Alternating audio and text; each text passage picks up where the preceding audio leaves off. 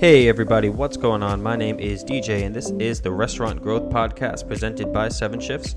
On this show, we sit down with the best minds in the hospitality business, bringing you new insights and big ideas to help your restaurant business grow. I had the pleasure of chatting with Maijo Alanis, the founder of Beyond Juicery and Eatery, for this episode of the show. Maijo tells the story of Beyond Juicery from the way beginning of his career, and we got to chatting about how they've grown through franchising over the past few years, up to like 50-something locations. It's crazy. They're killing it. And Maijo also gets into what he calls these bus tub moments, which are insights that have helped him stay ahead of the curve of what customer wants throughout his career. There's like 3 of them that he gets into that really defined Beyond Juice and what they offer. It's an inspiring episode with a lot of great insights and stories, and I can't wait for you to join the conversation. So with that, here's Maijo. Hey Maijo, how are you today? Fantastic. How you doing? I'm well. Thanks for coming on the podcast. That's great. Yeah. So really just to kind of kick it right off, how did you get started in the restaurant industry and, what's your story? Well, it's if you got a few minutes, I'll tell you. But we got all the time in the world. All right. So I started washing dishes when I was 15 years old. I think it was the second job I applied to. I got the job. The whole purpose of the job was so I can have enough money to buy a car, which that car cost $400. Wow. And I started washing dishes, and when I was back there, I learned a lot washing dishes, and I still use I still use those job skills that I learned even to today. Yep. So when I was back there washing dishes, I realized that I actually tried to be the best dishwasher there was. I tried to clear all the dishes before any new dishes came, before any dishes get in the bus tub. And I worked really hard. I'd come home at night, my fingers were all pruned up, my feet were soaking wet. And but as I was washing dishes to the other side, I'd see this prep cook. The prep cook would come in, and his fingers were never wet. He never seemed to have a kind of a stressful job. So I actually went over there and I learned his job. And before you know it, I was promoted from dishwasher to prep cook. And then when I was a prep cook, I was watching the guys in the kitchen, and I realized those guys had it pretty easy, and they got to talk to the servers all the time. So I went in there, and on my off time, I learned how to cook. And before you know it, I think I was 16, and I was in the kitchen cooking. I was cooking on Friday nights, and then on Saturday and Sunday mornings breakfast, which was Big Boy, which those were the busiest times to work. Yeah. And then at the end of the shift, I'd go back and watch the waitresses count their money, realize they were making enough money in one day as I was making all week. I just kept that in mind. By the time I graduated from high school, I had they offered me a manager position. I did not accept it. I started college. I used to play baseball, and when I didn't succeed at that, I went back and I took him up on the job. And as I grew through my career, I started working in every position of the restaurant. I worked as bartender, server, manager, general manager, opened new stores. Then I tried to do the college again.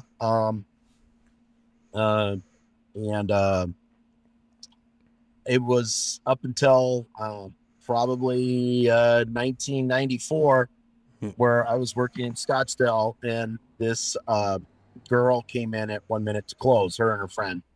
And I learned a lesson there. At 1 minute to close, you treat every customer the same, whether they're 1 minute after open or 1 minute before close.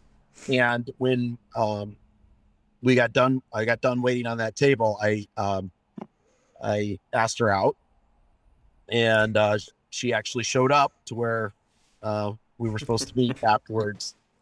Come to find out, her family was in the restaurant business, and I believe that's the key of what happened.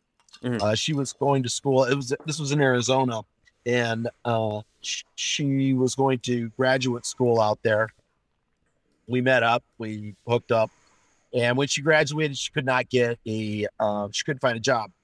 And I still to this day believe it's conspiracy theory, but back in 1997, she got a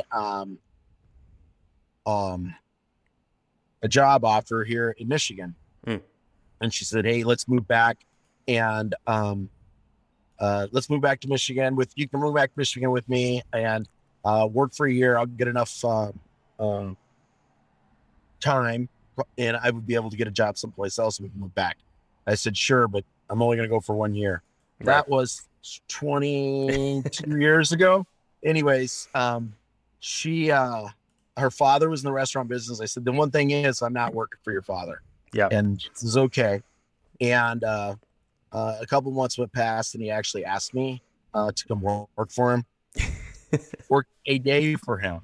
I worked one day and oh my God, it was a mom and pop restaurant. I've never worked for a mom and pop before. Yeah. And, they're handwrite checks and just doing things that, like back in the old days. We got done with that day. It was a disaster. One of those, really busy days. And he asked me afterwards, he said, hey, you want to come back tomorrow? I said, no, not really. He asked me again and I accepted. And I'd have to say that's the day that actually changed my life. Wow. Because as far as my career is concerned, because he taught me what it was like to stick the key in the door in the morning and open it. Yeah. And he taught me what it was like to lock it at night. Basically open to close every day. They're like the restaurant business doesn't shut off. And, he taught me what it was like, what it cost for the lights to come on, the napkins and straws, insurance, payroll tax, depreciation, you name it. Like you knew everything about the restaurant business, which I didn't learn working in the corporate world. Yeah. But what he taught me more than anything is he taught me how to have a family life with the restaurant. And the family embraced the fact that they had to work and they knew that was more important than anything else. We were here in Detroit, and in 2001, the Lions have always played home football games, and that was in Pontiac. In 2001, they moved to downtown Detroit, which was 0.7 of a mile from the stadium. And we embraced the Lions, and we opened on Thanksgiving Day. Wow. Today, it's still a tradition, but because of that, I'm in more Thanksgiving Day photos with other families than I am with my own.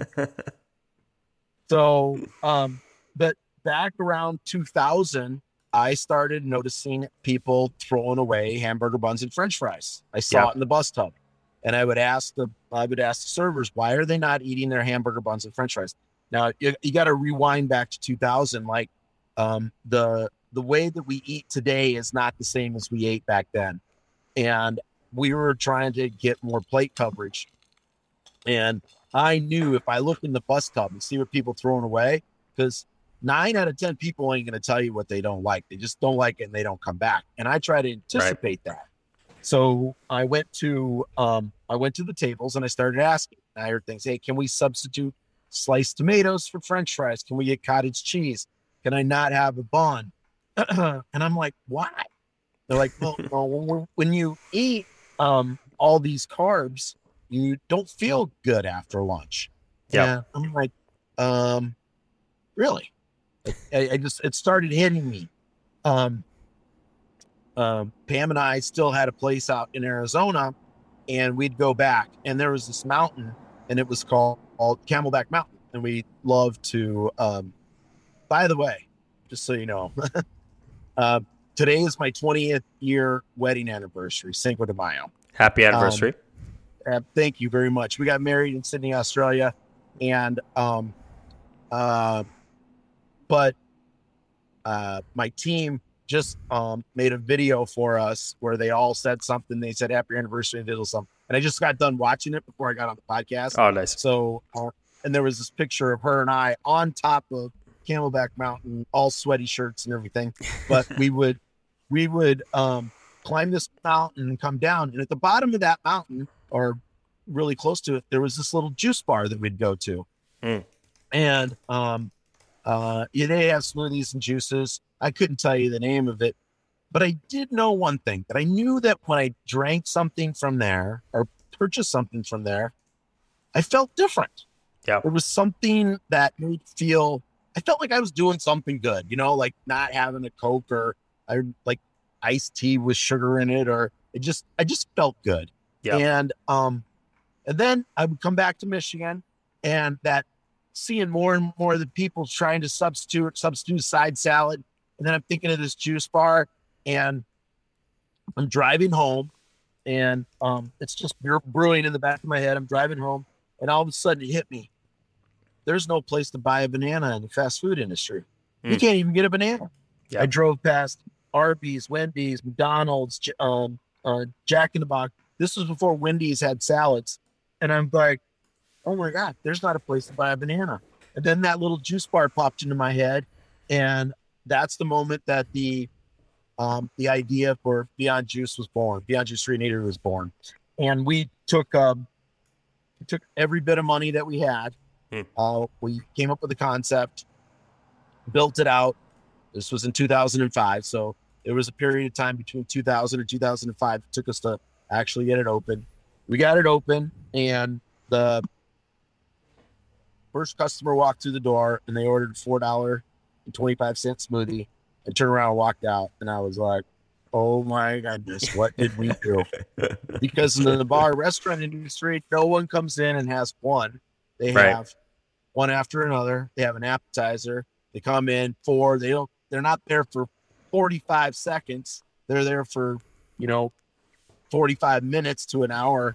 And by the way, my other restaurant, they wait 45 minutes to an hour just to get into the place, but it's a different story.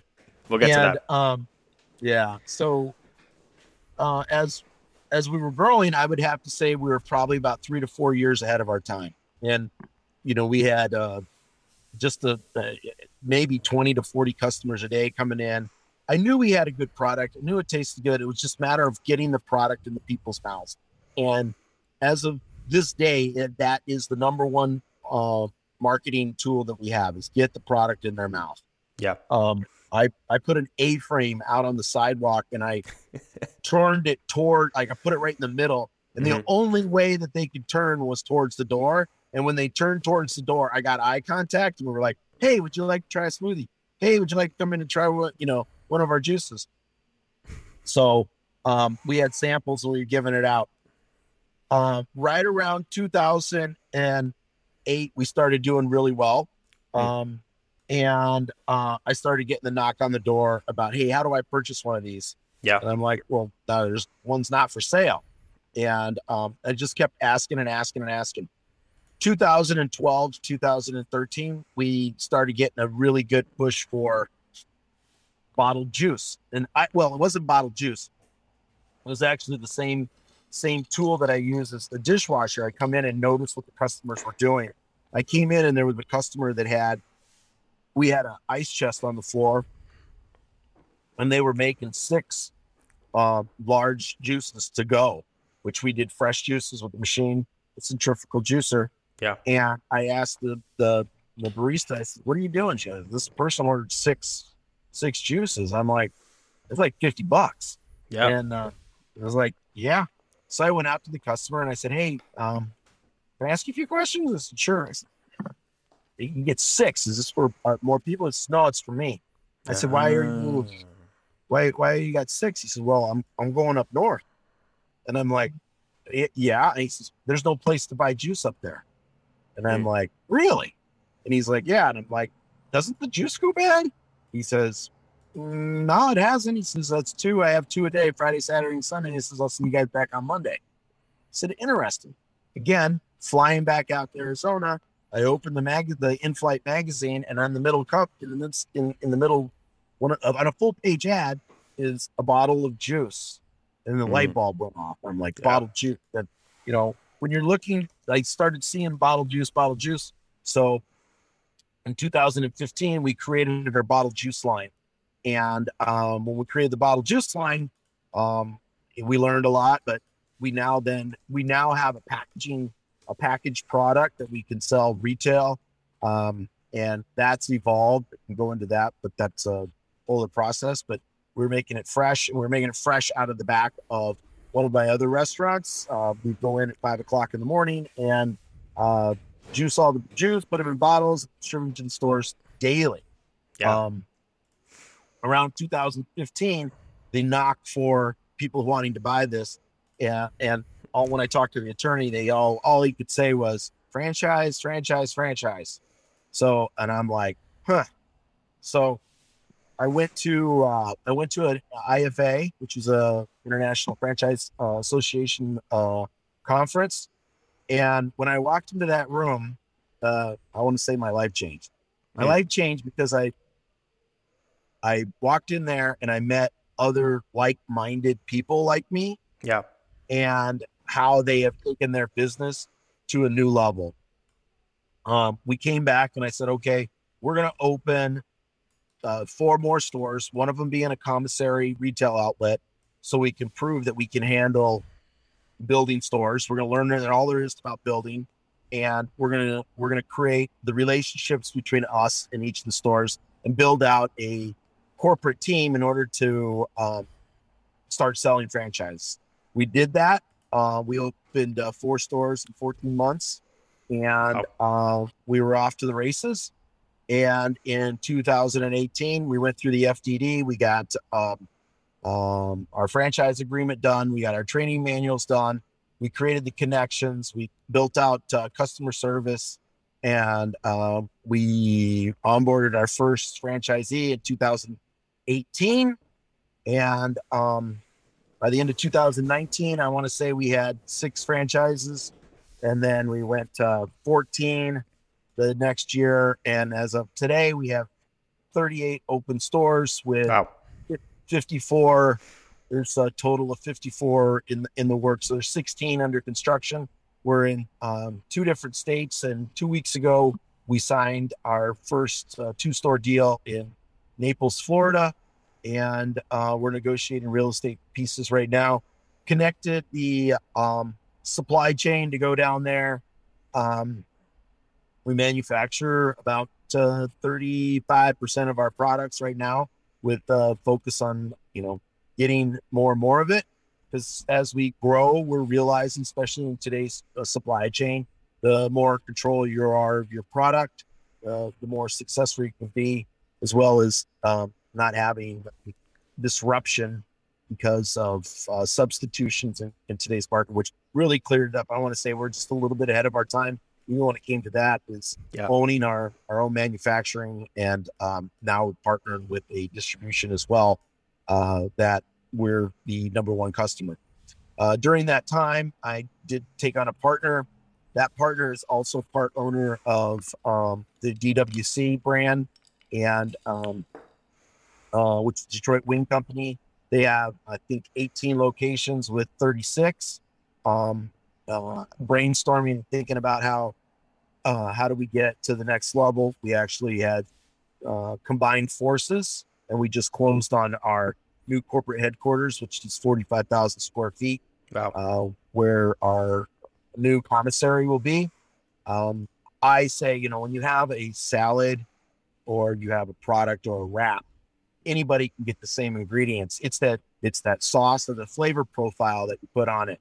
Yeah. And that's exactly what DWC does as well, is they have a unique flavor profile, as well as for us, our unique flavor profile. We manufacture our own cilantro sauce that goes on our cilantro chicken. It's a little bit spicy. We have our hummus, which is olive oil, no preservatives. Nice. Our salsa is a fresh product that's made, and then HPP, which is high pressure processing. And then we have the best product in the world, which is bottled juice. It's all organic. You can't get any healthier than just drinking straight vegetable or fruit juice. Yeah. I would have to say that differentiates us from any of our competitors. Like, we love having the core value. One of them is do what others won't, and soon we can do what others can't, as a one of our core values. So we march down that path every day, and and the point in my life is I'm looking for that, just like I was when I was a dishwasher, is what's that next step? Yeah. How do I get to know that next level? How do I become a 75 unit franchisee owner? How do I become a 100? How do I work in multi-states? What are the things that we need? So I'm working in the 6 to 12 to 18 months from today. And then the corporate team that we built out is working in the day-to-day. I have regular meetings where we keep the pulse. We created basically issues. How do we fix the issues? How do we get decisions made? And how do we move forward? And how do we create targets and actually hit them? Yeah. And it's really cool, really neat to watch how the team grows and how we actually hit those milestones and celebrate with them. So when you went to that franchising conference, you just had one location at the time? Yes, I had one location at the time. So it's just the original Beyond Juice? Yeah, it's the original, yep. Wow. So, I mean, you're growing super fast. I mean, it's been just four years and you're already at this point. I think you said 38 units with a bunch more on the way. How do you do that? How do you grow so fast and prepare for that? One, without neglecting the original locations and the existing businesses, but also what's been the key for you to keep consistency across all the businesses, especially with a fresh product like that? You know, you're not shipping in frozen stuff like some of the fast food places. It seems like everything's made in-house, especially with the fresh stuff. So how do you do that? We got eyes on it. We have dedicated people that are actually, that's their sole job. And my food came out, and on that food was a product that was made basically 300 miles away. The box, the bag, the wrap, stuff inside there. And I drove through, and it was like a surreal moment for me, because I then was heading home and I punched in my home and it was 273 miles. Mm-hmm. And I'm like, wow. Just went through a drive-through, picked up my food, that created the whole thing. We created the whole thing, and now it's in a different state. Yeah. And I went through a drive-through because it was the first time, or pickup lane. And I'm like, this is so cool, on an app, on a device that we created as well, that basically helped us get through COVID, because we were able to stay very close to our customers. Yeah. And we were probably a couple years ahead of our time, because we only had 4 locations at the time to actually have an app. It was, I would say, uncalled for, but at that point, very necessary in what we had, and we were able to adjust really quickly. Yeah. And we were able to speak with our customers a lot during that time. Absolutely. Yeah. And just like you said, always just kind of being a little bit a step ahead of the curve. And I think it's that bus tub, kind of looking in the bus tub mentality that you have, noticing things as before people may even notice them themselves, and getting into things before it's a trend, right? My next question really is, I talked about some customers, and I'm curious to know, you've grown significantly through one of the toughest labor situations or labor markets in hospitality the past few years, especially the past 2 years. How have you fared through that, and how do you approach employee engagement? I saw in an interview that you did, you mentioned that your team is what sets you apart, so curious to know what's your approach to that. So, one, you have to take care of the employees. Fresh is our focus, and people are our purpose. It's been our tagline for a long time. The people part of it is you really have to listen to them and understand their needs. I've realized that, I don't want to say money's never been the reason. I don't think money is the only reason that people work for you. It goes back to that drinking that juice for the first time, it's how we make you feel. Yeah. And if I can make you feel good about yourself, or I don't know how many, I think I've had 4 employees of mine that started with me 20 years ago, or 15, 12, that have gone on to open their own restaurants. Wow. And what we provided for them is the that opportunity and that scale. I want people doing what they want to do. If you want to, if you want to have beyond as your career, then there's a path, and there's other people that went before you and have done it. And if you don't, you want it to be a great stepping stone and just learn values of life, you can do that as well. Yeah. And as long as we know what your plans are, because I love seeing people succeed at their goals. I love people actually having a goal, Yeah. like having a goal and then talking about it. That's what I like about the franchise business is talking with an entrepreneur, which going into that IFA was talking with people that had the wildest dreams out there, but they Yeah. weren't dreams. It was the journey. They're on a journey to a destination that they've already created. And to me, that kind of stuff excites me more than anything, is because not everyone is able to manifest a dream and then go out and set goals and milestones to get to where they want to be. So Right. in the franchise world, I love sitting with people that there's a blank canvas and you create something, and then this whole massive movement turns the switch on, and they start heading that way. And it's this little Lego set, which is kind of funny. Yeah. I don't know. This is kind of funny. So my wife hasn't seen it yet, but we were married in Australia, and our wedding picture was with the Sydney Opera House in the background. Mm-hmm. And I bought her a Lego set, which has got like 5,000 Legos in it, which is going to take forever to build. Yeah. But once it's built, it's solid. It's a rock. And that's the it's kind of the way that Beyond is. You asked how we're faring through this labor. Back in the day, we would have, I don't know, 12, 14 employees working. I think that during a busy shift.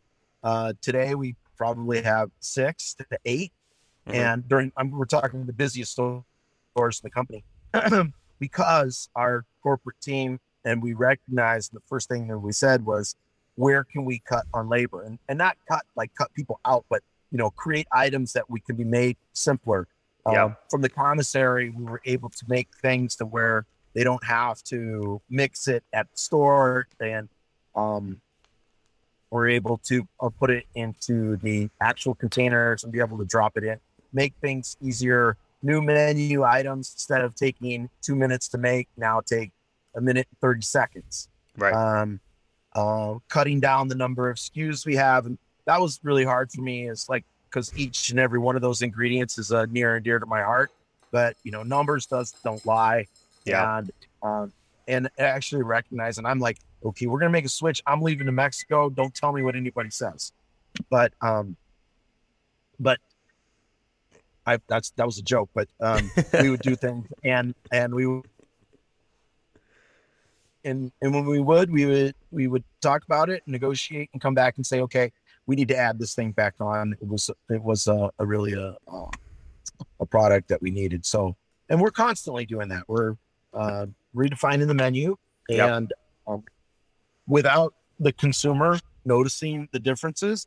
But I would say, in the most part, it's not about taking away; it's enhancing what we do. And I go into the franchisees, and when we field test and pilot test these, we ask lots and lots of questions before we roll it out to the entire brand, and hopefully we get it right. And not saying we get it right all the time, but when we hit home runs, we hit home runs.